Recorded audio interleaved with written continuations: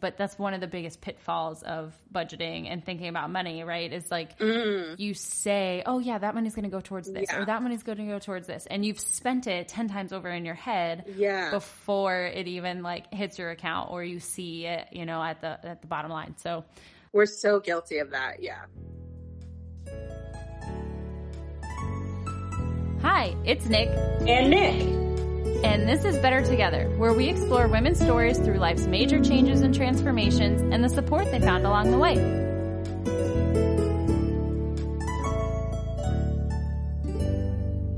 Hello. Hello. We're back again. We are. Lucky us. Lucky listeners. I hope, if you're still hanging out with us at least. Today, we're going to talk through something that's not often remembered as a part of wellness, but really needs to be. And that is the topic of financial wellness. Yes. So important. Increasingly, the older we get, which sounds like I'm admitting that we're 90, which we are not. But as we do get older, it is becoming so much more important to be able to talk about, to be able to understand. And this is for sure a personal weakness of mine and something that I'm constantly trying to get a better grasp and understanding on. So I'm excited to chat about it. Same. I think well, first of all, my parents would love to hear me say, I should have listened more to what they said in my 20s. I did not. And who does? Hopefully no one, so I'm not alone in this, but no, I think especially coming out of my 20s, learned a lot. I've seen a lot of growth. I still have a lot more to learn, a lot more to grow in, but this journey has been interesting. It's hard. It's rewarding. It's everything in one. So. Yeah. I mean, just thinking over the past couple of years, buying a house, signing up for, you know, your work's retirement plans and all that. Everything seems so big and overwhelming. So I think anything we can to continue encouraging the conversation to happen outside of just those moments makes it all a little less scary. Yeah. Especially, I mean, there's so much to be said for day-to-day budgeting to get you to those big moments, cars, houses, babies, pet ownership, all of it is such a big investment.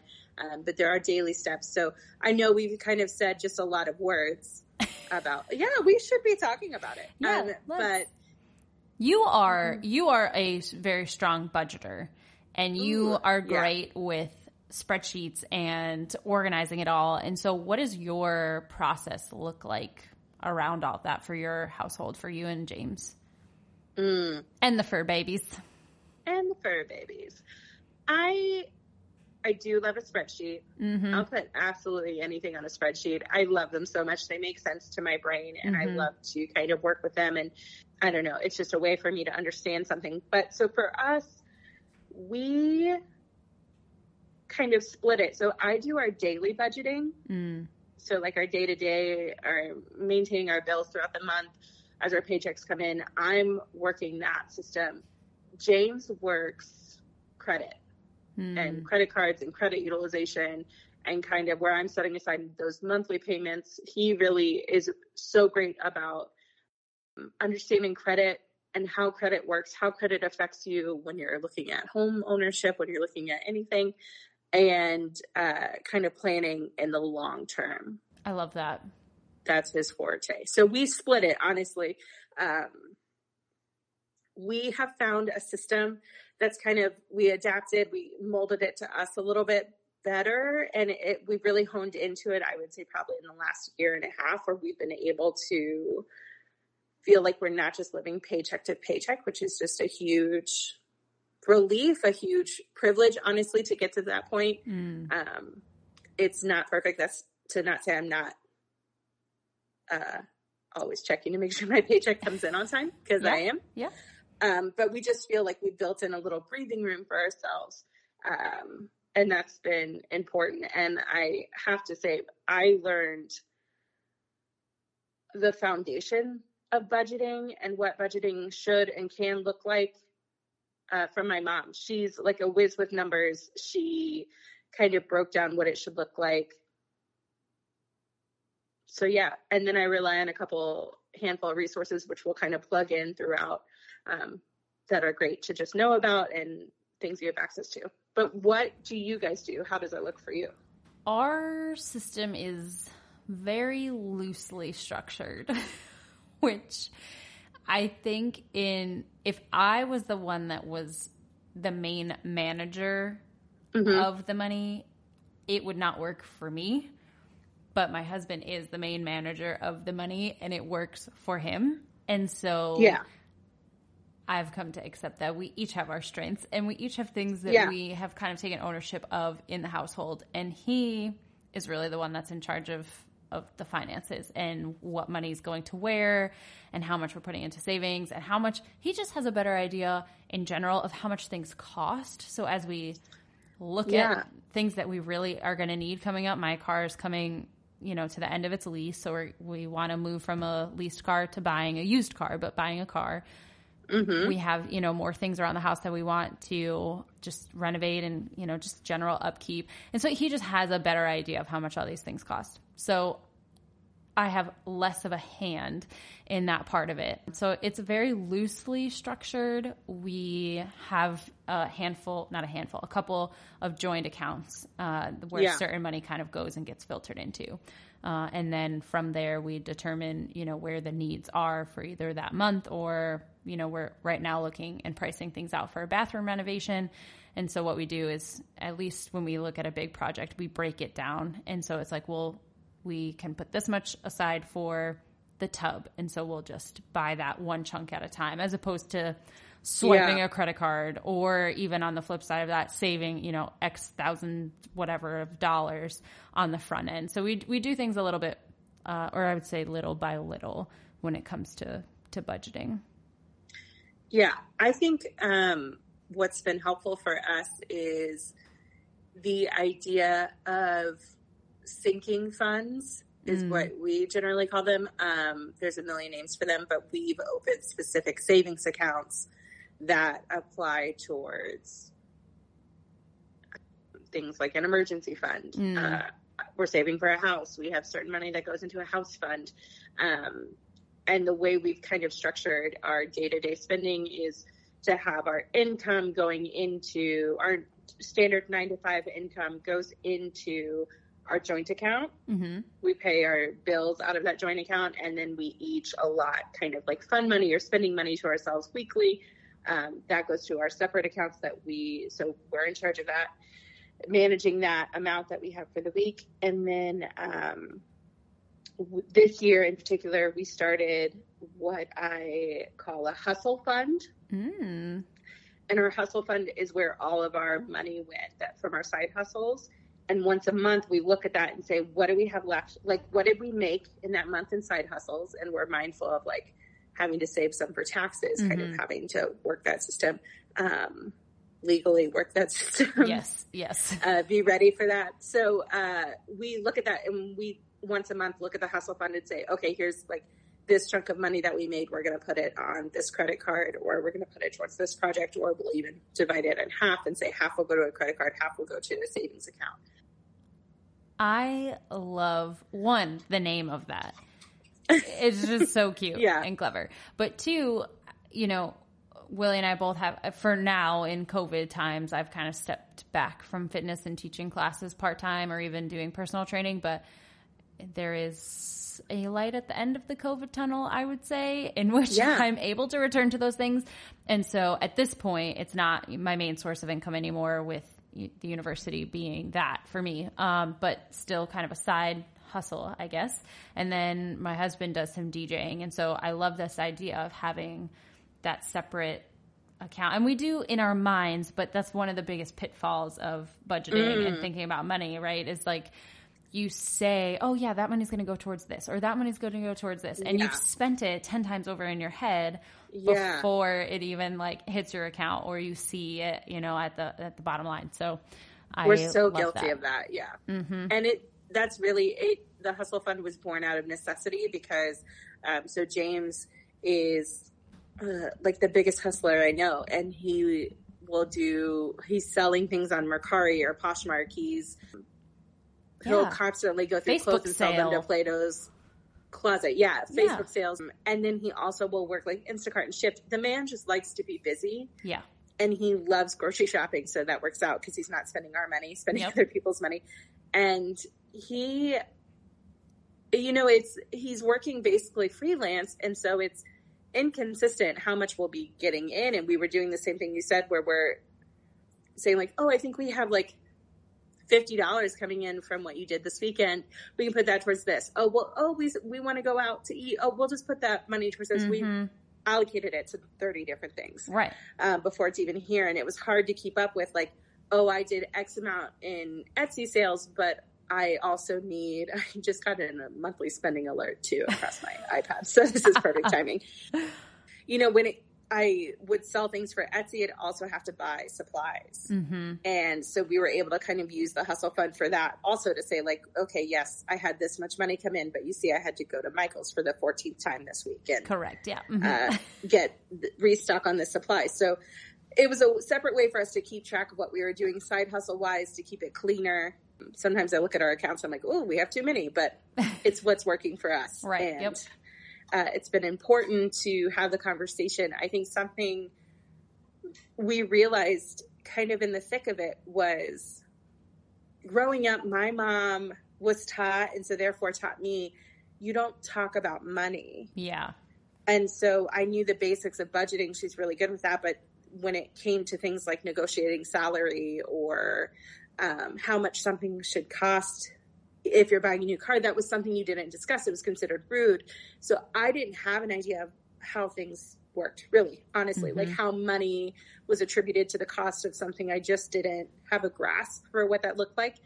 And James, similar, those conversations weren't happening. I don't know that it was the same kind of precedence that was set, but he just didn't quite have an understanding. He was like, oh, well, I paid my bills that were due and now I have this money to play with and next paycheck will be something else. He wasn't really planning ahead. And it's been a lot of learning for both of us, a lot of listening for both of us and prioritizing our goals. And then also understanding sacrifice. And it's ugly even to say it. We've had some ugly moments with talking about what sacrifice looks like. And when we feel like we're always sacrificing and kind of how to reward yourself without then compromising your future goals has been a challenge. Yeah. And it's hard too, because like you said, you do want to reward yourself in a sense of, you've been disciplined for however long and you've been saving, and how do we acknowledge and recognize that is hard work and it is commitment and dedication to your future selves while also not ruining all of the hard work they just put into staying so committed and dedicated over X amount of time. I definitely, I feel that for me, it's more of the little expenditure. So I'm not the person that's going to go out and buy a whole new wardrobe. I rarely buy new clothes, period. For me, it's the coffees and the fact that at this point in my day, my life, and when I structure my days, I enjoy that little bit of freedom to leave the house, go pick up my coffee and come back. And recently I was gifted by my husband a cold brew thing for the house, and I love it and it's amazing. But there's still something about someone else make my coffee for me. I just want to do a little drive-through action. It's a treat. And so for me, that's where I have a harder time of just being like, wow, when I look back on how much money I spent on coffee, I got to rein it in because I'm just like throwing money out the window, that's not doing anything for me really. And so that's my pitfall when it comes to the little like rewards for doing something. So the treat yourself concept is really interesting because I love it, but also it's a trap. And so, and something we talk a lot about, mental health is always like a topic of conversation, or it's kind of woven into everything I focus around. But relationships with food I've recently been kind of understanding this concept of you shouldn't reward yourself with food. You're not a dog. And yeah. Yep. And so kind of framing like ideas like your Dunkin' run, maybe it's not to hit that reward part of your brain. Maybe it's not that you're getting a coffee. Maybe it's that you're getting to drive. So you're enjoying that time. It's still a reward. You're still out of the house. But when it comes to having to look where to cut back, a lot of times for me too, it's the little things. I say that, but I'm also going to contradict myself right now. I am the person that when I want something and I'm going to buy it if I have the money. I'm not the person that's like, I'm going to buy a boat because I want a boat. No. Right. But like a new water bottle, which I have too many of. If I need something that I think is going to help me be more organized or like help something in the house, then I'm like, we're just going to buy it. That's it. This is going to be helpful. Yeah. We're going to do it. Yeah. James, thankfully, is the opposite. And so he's like, no, we're not going to spend that much money. I want to get a deal. Yeah. And so he will find the best deals. I will get the most frustrated because I'm like, I just want to buy it. Let me buy what I want. And we've learned to kind of compromise, like a water bottle. Okay. A brand new couch. No, we need to talk about it. So, you know, we kind of learned to balance that want versus need and kind of really talk through those big purchase moments to say like, this is why I'm pushing so hard for this. Right. So. Yeah, I would, and this full transparency on our end, surprise husband, if you're listening. I think I'm the James in the relationship, but not in the same way. I tend to say, no, like, let's not buy that, or let's just skip it or avoid it. Or sometimes I will, like, no, we don't need that coffee today. Like, I'm fine. Don't pick it up for me or whatever. And my husband's like, you have been working all day. You've been with the baby all day. You've been, whatever it is, like, let me just bring you, we have the money to buy you a freaking coffee. Just accept it. And I mean, even beyond the coffee, with whatever it is, he's like, if we have the money, we can afford it. We can do it. We're not living above our means ever. Yeah. But he just has this acceptance with money that I actually envy, because I feel like a lot of the times I find myself in this questioning or almost like punishing position of just like, no, like we can't afford it, and I don't know, maybe there's more work on my end to do with that, but I just find myself trying to say no more often than just kind of accepting, like, if we have it, it's okay to spend it on something that maybe we didn't fully plan out or intend to spend it on. Yeah. There's so much truth in kind of the partnership that's behind treating yourself, reassuring yourself, making sure you're accomplishing those future goals together. I realized something that as we were growing and learning to understand money and how money moves for us, because I was controlling the daily budget, James would have those same moments of like, oh, we shouldn't spend this money. And I'm like, no, we can afford this. This is fine. And I realized I was not letting him into what my process was so that he could learn it with me, even if I was the main person in charge of it. Yeah. That's a personal challenge that I've like had to step aside and say like, no, you should be doing this together, not just you doing it because you like to do it. And that's just one thing that I've kind of learned or keep in mind each time as we go through bills. Yeah.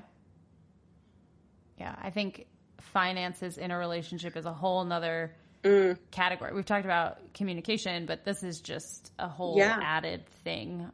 So, and it's so important. It's so important to talk about it with your significant other. But I think as we're talking about it here, talking about it with friends and, to your level of comfort, it doesn't have to be sharing all the details of what your expenses and your income are, but talking about just this concept of saving. And, for me, I know we'll probably transition there, but this idea of investment and when you're ready to retire and things like that, it still seems so overwhelming and honestly scary. Like, I remember my onboarding process and they were talking about my retirement options and they were like, you have to decide today and you can't change it. And once you pick, that's it. Right. And that to me, as someone who likes to really do all the research and plan and know and feel confident in my decision, luckily I had the information ahead of time so I could ask some other people. Yeah. But it's a scary thing. Why, to me, if it's my money, are you telling me I need to make a decision today that that I'm locked into for the next, 15 years, whatever it is, And so it's understanding how all that stuff works. It's an intimidating process.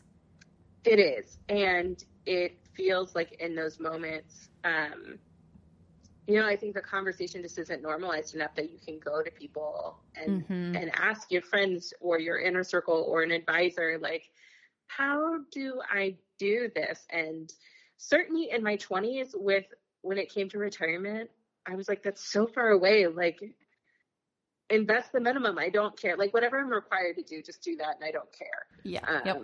Yep. And again, my dad would love to hear me say, although he doesn't listen to podcasts, so I might get this one by him. But I should have listened when he talked to me about investing in the retirement system when I worked for the university here in Florida and kind of pouring retirement into the state system, because there were two options we could choose. What more of a pension option and then an investment option. And the pension option was tied to how many years you would work in that field so that you could be vested and keep the contribution from your employer. And I chose that pension option, and my dad's like, you're not going to stay there for, I think it was like 8 years. Yeah. He was like, you're not going to be there 8 years. You need to do the investment option. And I was like, no, Dad, like, I don't have time. I already got to choose. I'm already locked in. I can't be bothered to ask the questions kind of thing. And I should have listened. I should have done it differently. I should have, 8 years is a long time. I did not stay there that long. Mm-hmm. But now I am in a role where my company offers a 401k, and that's new to me. So I've learned a lot in the last couple of years about 401k and what that is and how that works. And I will tell you, my top two pieces of advice is always put in whatever the company's going to match you towards, if you can afford it. I mean, like, don't, like, it's hard when you look at a breakdown of your pay stub and you're like, $60 a paycheck, like, I could use that. It's hard when you look at it like that. But my company in particular matches up to 5%, which is very generous. And that's free money that I'm getting. And I didn't understand it until it was put that way, where really, like, yes, 5% may be a chunk out of my check that I could put towards something else. But this is a goal I'm not actively saving for outside of my 401k. Mm-hmm. And then, so our 401k is through Fidelity. And in my first couple of weeks on the job, I went to Fidelity, was like, what is this about? Like, I should educate myself. I have something here. This. Can you tell me about it? Yeah. And they have so many useful webinars and tools. One of them was like, how are you doing retirement wise? Like, let's grade you basically on your retirement health. I failed. So intimidating. Unprepared. But they kind of have just a lot of different ways of breaking down what investment is and why it's important, and some areas even that you can look towards. So I like that their approach so far has not been just put all your money in retirement. That's what you need to do. They've talked about, like the need for an emergency fund savings account, what loans look like from 401ks, what hardship withdrawals look like, what you're really kind of losing if you take out of that account. Yeah. And so, as always, I'm going to plug. Yes. Talk to your benefits people. Yes. They want to talk to you. It's overwhelming and intimidating, but they do want to talk to you, and they can help you understand your options, even if you only have one day to choose. Don't take no for an answer until you really understand it, because it is your money and it's important. Mm-hmm. Yeah, and so my husband and I have been talking about this because we both work for UConn, and we have the same access to the same resources, and so it's like we need to start reaching out to these folks and see what our next money moves are. And so it's nice to, I believe our person, whatever his formal title is, or their formal title is through Prudential. Shout out. So sponsor us. Sponsor us, please. With money. I would. With money. I would I think, you know, we would really benefit from that kind of a conversation. I mean, we even reached out to our local bank branch and have left a message with them, you know, with the holidays and things have been moving a little slowly, but just seeing what some options would be at this point, because I think the first step is obviously educating yourself. When something seems so overwhelming, what do? You Google it, you avoid it. YouTube videos, right? Or you completely just kind of hide in a cave. But I will say, I think I've done my fair share of hiding in a cave, and now I'm ready to rake it in, you know, just like, how do I make all the money, please? Thank you. So something that also was kind of foreign to me coming into college, that I messed up in my 20s, was credit. I did not understand. And I was like, well, I have the money to pay it back. I'll pay it back. And very quickly, as an 18-year-old in college, was not doing well with credit. And it's hard because one, credit, obviously very overwhelming. Two, it feels like your choices are permanent. Yeah. And it's hard to understand because kind of the undoing of some poor choices is a long game to play. Yeah. And it was so quick to swipe that card, but it takes so long to undo it or unlearn that behavior. And so there are a lot of resources out there that can help with that. James is great with that. You can DM him if you want. He'll help you. He's a very nice guy. He's so great. He loves to talk, so he will be happy to help.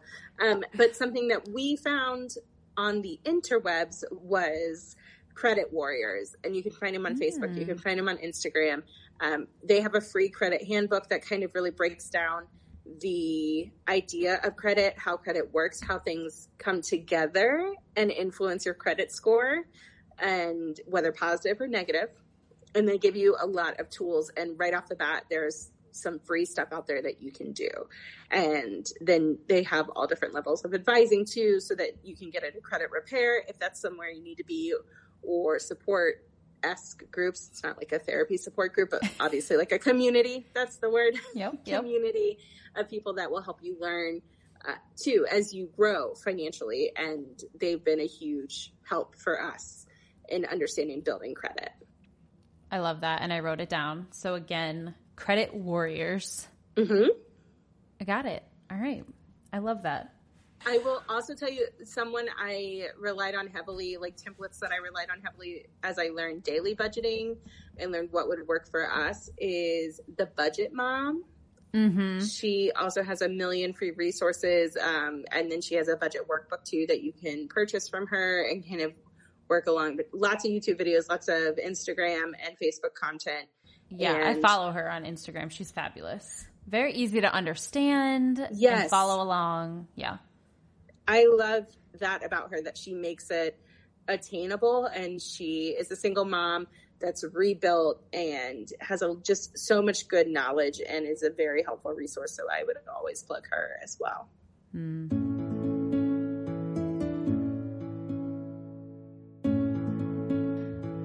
What would you say are one or two financial goals? You don't have to be that specific, obviously, but generally speaking, when you think about the future, what are some goals that you're either trying to solidify or that maybe you have already solidified, you and James?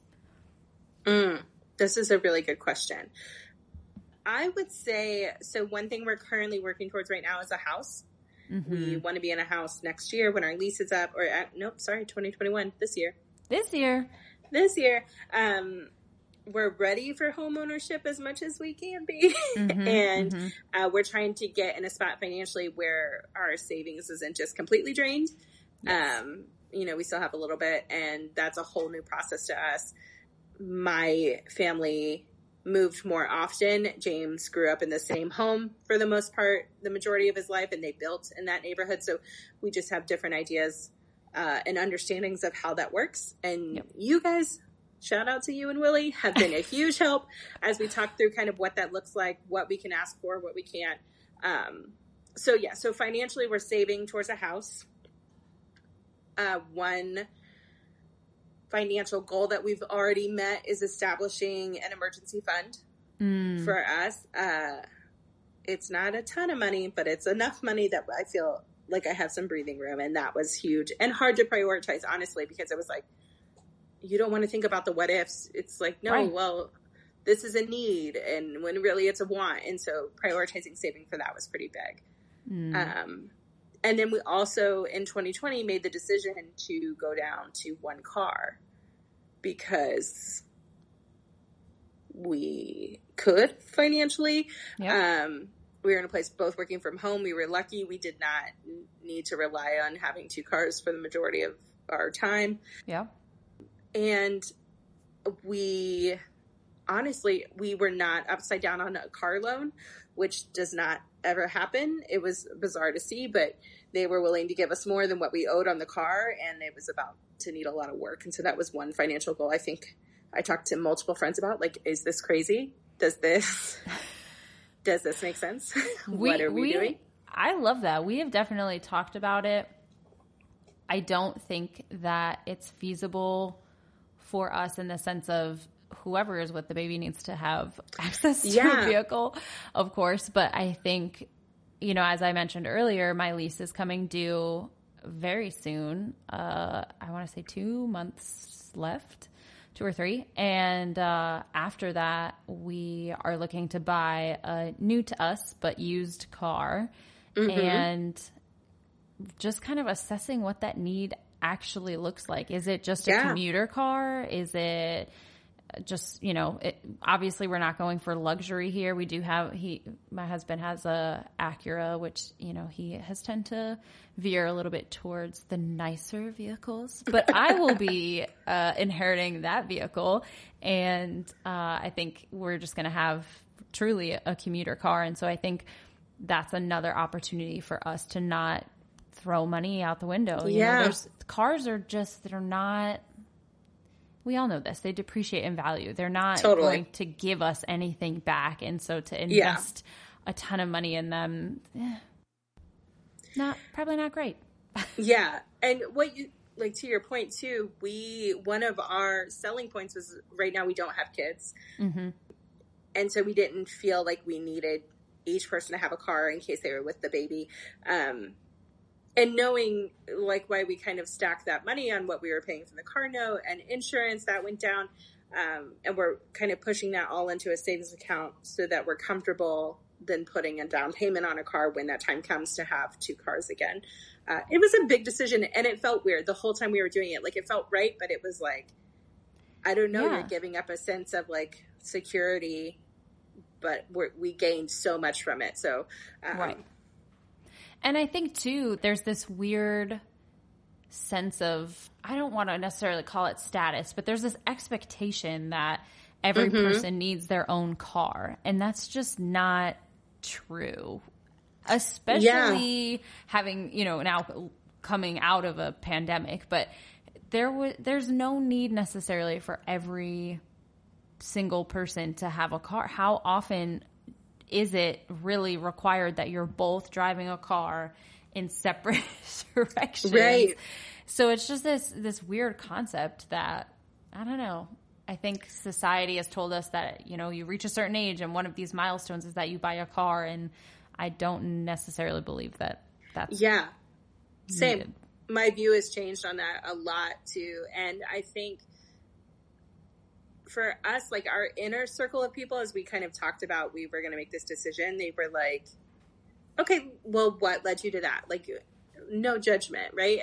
It was the outer circle, not necessarily people that we know, but people that we kind of like were telling about, or even at the dealership as we were selling his car, that were like, ooh, are you sure? Ooh, you're not going to have a car? Wow. Is that? And it's like, well, I just didn't care for the outside pressure than telling us what we should do on the inside without taking time to get to know that. That's one thing I wish would change around money a lot, is just kind of moving to really a judgment-free zone where just needing to learn. And there's so many communities and groups that are unable to get access to these kind of resources. And it's, I think, just so important to shed a light on what's out there. I just finished a book that also said something, and it kind of translates, but said something along the lines of, think about who is benefiting from your fear. And this conversation brings that back up of Think about who's benefiting from this message that we've been told over and over and over again. And I mean, we can use that across all topics of discussion, but I think it's pretty telling here. You know, you need this car. Everyone needs to have their own mode of transportation. It's like, well, who's benefiting? Not me. I'm not benefiting from spending money every X number of years to buy a new car that's going to just die one day. You know, that's not a huge benefit to me. There are benefits that it brings.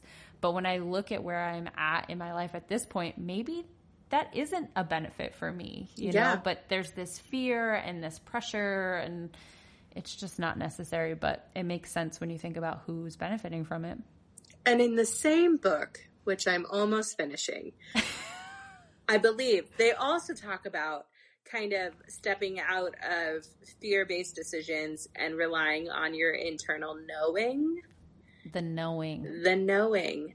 So I would also encourage you anyone listening to kind of rely on what you internally feel, what your intuition is, before just kind of like succumbing to what society says you have to do out of fear.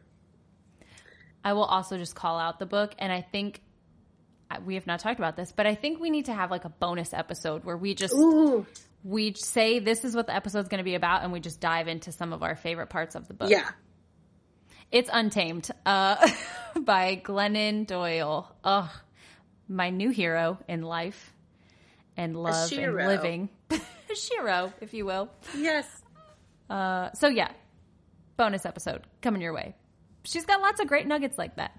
Yes. And so, okay, so my question for you is, as you begin to combine finances with a partner, what is like one or two tips you would give our listeners to how to like kind of be open to that conversation? Like, what made it easier to get through those conversations of how you were going to handle money together? Well, I would say in general, one of the things we both did early on, you know, just this conversation that happened early on, was talk about our debt and what money we owed, whether it's credit cards or student loans or car, whatever, putting it out there. I have significantly more student loan debt than my husband, and so I think that number kind of like shook him to the core a little bit. But I would say your goals and your future depend on your understanding of your past and obviously your present. But I think we both have made financial mistakes as teens, and whether that's with credit cards or just our understanding of saving money and whatever. And so I think your honesty in where your debts lie from the beginning, so that you can do your best to set up a clean slate with the two of you from the start, it was very helpful. And then I think understanding, and you kind of alluded to this, but understanding each other's past with money, or how we were taught about money, was very telling too. And I think that, you know, I had mentioned earlier, my hesitation with spending money has a lot to do with the education that I was given. And I know my parents listen to the podcast, so they're going to be like, what is she saying? They were very forthcoming and forthright with their income, their expenses. My dad is very meticulous with his spreadsheets. So I felt very lucky to have had them being as transparent as they were. Yeah. So that was very helpful. But I think with that in mind and knowing growing up, like my dad and I joke about this all the time, but we didn't have Rice Krispies. We had Crispy Rice. We had the knockoffs of some food items. And now I understand it, of course. You know, like 31-year-old Nikki is like, we are shopping at Aldi. We are getting the super brand or the supermarket brand, whatever, which of course makes my parents laugh. But they were very transparent. They constantly talked about the importance of saving and not spending above your means. So all of that was very important to me. I think I know my husband's conversation around money was a little bit different.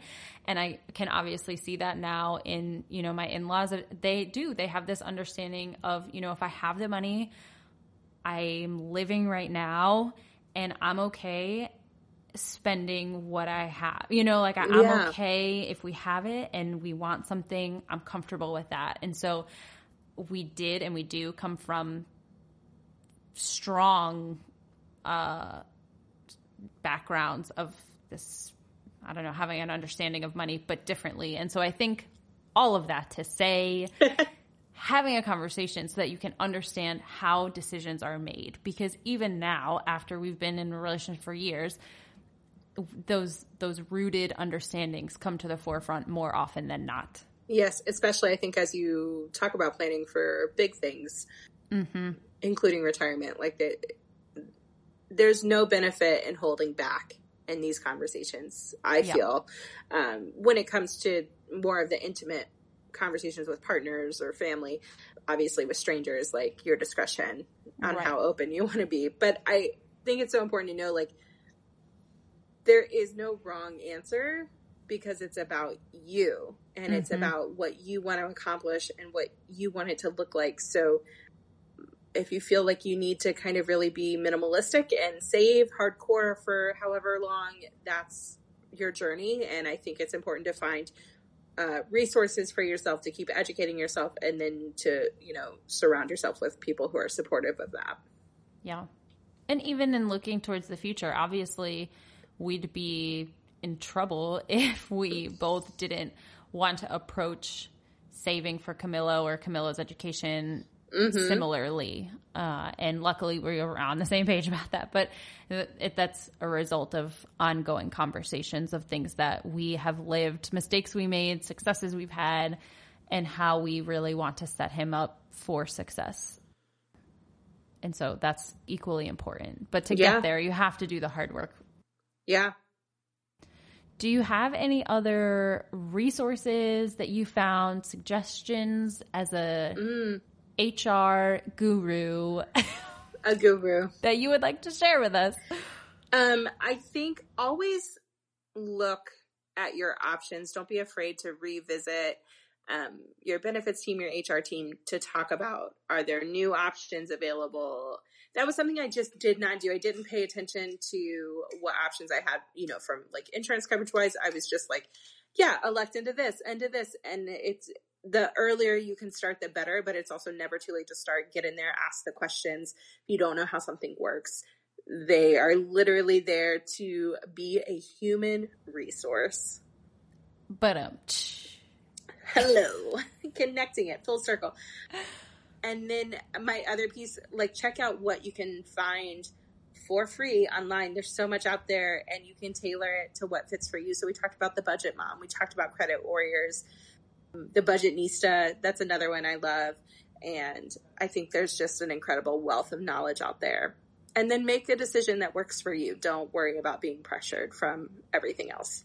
I love that. And when we share this podcast info on Instagram, we will be sure to tag some of those fabulous resources that we like. Yes, for sure. And you can go down the Instagram black hole of budgeting accounts, as we all have. There's so many. Yes, and they have these beautiful accounts that just make you want to download everything and organize your life. So take advantage.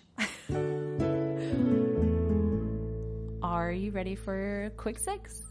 Yes, but I have 6 questions for you, and I can't choose just 3. What? So okay, how about this? How about you ask 3, I'll do 3, and then you finish with 3? Because 6 in a row seems scary to me. That's too much. I guess. Pick your poison. Okay, let's do that. Okay. Okay, my first 3. Do you believe in life on other planets? Yes. Yeah, me too. I didn't know. I was like, I don't know. Okay. What is your least favorite activity, but is absolutely necessary to continue? Dishes. That's a good one. I don't do them. I hate them. It's weird. I have this weird relationship with the kitchen because ideally at the end of every night, the dishes are either in the dishwasher or like cleaned but drying, and the counter and everything is all wiped down. Like that I've kind of like taken that on as my those same big dreams. Yeah. And so for the most part lately, surprisingly, I've been able to achieve that. Tonight, I don't think that's going to happen, which is fine. But I don't like to do it, but I want to do it. It's weird. Yeah. Okay. No, I'm right there. I would love to say like, oh, in my household, I make sure the dishes are done every night. Clean sink, clean home. No. I really want to get there, but I don't want to do the work. So that's totally fair. Yeah. Okay. Last of the part 1 questions. Yes. What is something you're looking forward to? Camilla's first birthday party. I don't have any of the details figured out, but it just makes me excited. I can't believe how close we are. I know. We're over halfway. It seems crazy. That's crazy. Okay. Ooh, crazy. Okay. What is your favorite candle or diffuser scent? I'm desperately looking around to see what's near me. Probably Bath and Body Works. Sweater weather. Sweater weather. Sweater weather. Sweater weather. I have a weakness for it. I love it. I can't describe the smell. It smells like fall to me. It makes me feel warm inside. I like it. All right. What is the biggest thing you have learned about James since you've met him? Wow. Okay. That's a longer frame of time than I was expecting. So we've been together 5 years. I know a lot about him. Yeah. But one thing I learned recently, and I did not know this at all, he has a huge love for learning history, and he can remember like specific dates of wars and like battles and things that went into that. Like he's really very much intrigued by all that. And when you meet him, he's very friendly. He loves to talk. He can tell you about movies and pop culture and Disney and music and an array of subjects. And so history was kind of one that just, I guess, never came up. I don't know. It's weird to say after 5 years that I was like, I never knew this about you. But that's one thing, and I love that about him. He just loves to nerd out on stuff. So I love that. We're always learning. Love it. Okay, I'm going to ask you an impossible question. Oh, okay, great. Never mind, I'm leaving. Bye. Okay. Cleo or Charlie? Who's your favorite fur baby? I know. It's impossible. They're in the room with me, so I feel like if I answer, one of them will just lunge over. You can whisper the answer so they don't hear.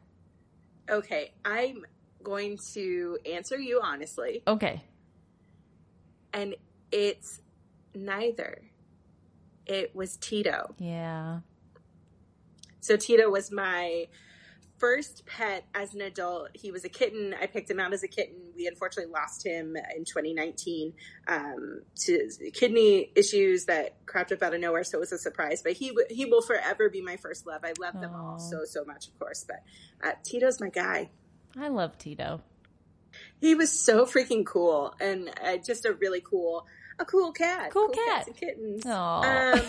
So it would be, honestly, Tito would have been my favorite. Love it. Well, those are my 3 questions. Continue Great. your Part 2. Kicking it back for part 2 of torture. You're welcome. Okay. First up, what is your hype song? Let's Get Loud, J-Lo. I love it. Okay, mine is Man in the Mirror by Michael Jackson. Love it. Really gets in my soul, gets me like in a better place. Love that. Makes me want to get my act together. I have a fun fact about both of those songs, quickly. Man in the Mirror, when that song comes on, I call my brother and we both belt it out on the phone. We haven't done that actually in a really long time, but we're due. So let's FaceTime him in. Right now. No, he's going to be like, what is this? Second fun fact. So love J-Lo, love her music. She's just incredible. I had a breech baby, so I had a scheduled C-section, and we knew one of the nurses. We had specifically requested her to be in the room, you know, help with all that stuff. So she was my girl, whatever I needed. And she was like, what music do you want to listen to when we're in the delivery room? And so I was like, I want to listen to J-Lo. And she put J-Lo on, and I love that. Right before Camilla was born, Let's Get Loud came on, and I just instinctively, now mind you, I can't move a muscle in my body except my like head and face. And all of a sudden Let's Get Loud comes on and I go, and the nurses and Willie just look at me like something was wrong, and I was like, it's my song. I love this moment. And they were all like, oh, you scared us there for a minute. I'm like, cut open on the operating table. Major abdominal surgery, birthing a human, and my jam. It's my song. So yeah, it's great. So now when that song comes on, I like to remind Camilla that he was born to that song. So yes, it is now forever and always going to be my hype song, my favorite song, all of it. I love that. It's such a fun story. Yeah. Okay, enough of the feel good. Okay. My next question is, how do you feel about the flavor cinnamon raisin? This is a legit question. I'm laughing because your face is just like, like, Can you tell how I feel about it? I like it. Oh, well, friendship over. Cinnamon raisin bagel specifically used to be my favorite bagel. Now it's like my third favorite bagel. Everything bagel used to not be my favorite, and now it's my favorite. So yes, okay, I a little bit of redemption. Okay, phew, thank goodness we can still keep the podcast running because we like the same bagel. What's your second? Plain. Oh. Okay, yeah. So in between cinnamon raisin and everything, let's just throw in a plain ass bagel. Cool. Yeah. Mm-hmm. Logic. It's there. Mm-hmm. Well, it's been fun working with you, but cinnamon raisin is gross. So okay. Last question. I'm really big into the scenario questions. I see. You get a new dream job. Okay. And I'm telling you what it is. You don't get to tell me what it is. Oh, okay. Your new dream job is to start making the fortunes that go inside fortune cookies. Oh. What's your first message you're putting in? Are you over me? Are you tired of me yet? Let's go, cinnamon raisin. What is it?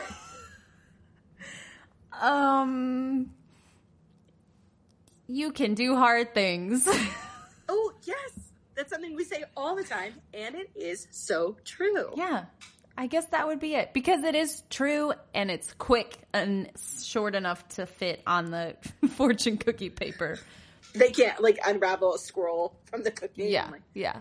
What? Okay, so on that fortune, what would the lucky numbers be? Go. No, see, this was my question for you. I'm not playing the game anymore. I already did my 3. The numbers would be 32. Nope, that's just one number. Okay. That's all I got. Okay. Hopefully that's your lucky number, everyone. Just the one. Just 32. Great. We don't need any more. Bye. That's it. Oh, wow. That was great. I learned a lot. I literally took notes as we were chatting. So I'm excited. Particularly about the Hustle Fund. I'm going to go Yes. I will be reporting back to my husband about that. Yeah, we will be discussing this. I'm so glad we made time to talk about this because it's not brought up enough, and it's something that I think I want people to feel more comfortable with. As I get more comfortable, I'm always willing to share. So, yeah. And we joke about, school not preparing you for the real world, but I think truly it's a disservice to not talk about this stuff more in high school, in college, everywhere. And even if you're not going to college, like, are there just opportunities for you to get this information? And I think there are. I think people are scared. I know I am and have been one of those people. And so if you're waiting for that sign to go make more money or be smart about your money, smarter, go do the research, look just do a quick Google search. Go to your HR reps. There's no harm in asking questions and finding resources to support you in your future. Yeah. So I love it. All right. That's all we got for you. That's it. Thank you for being here. And now go make millions. Sayonara, suckers. Oh my God.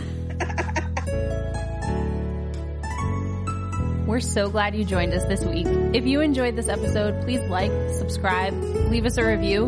It really means a lot. Until next time, remember, we're better together.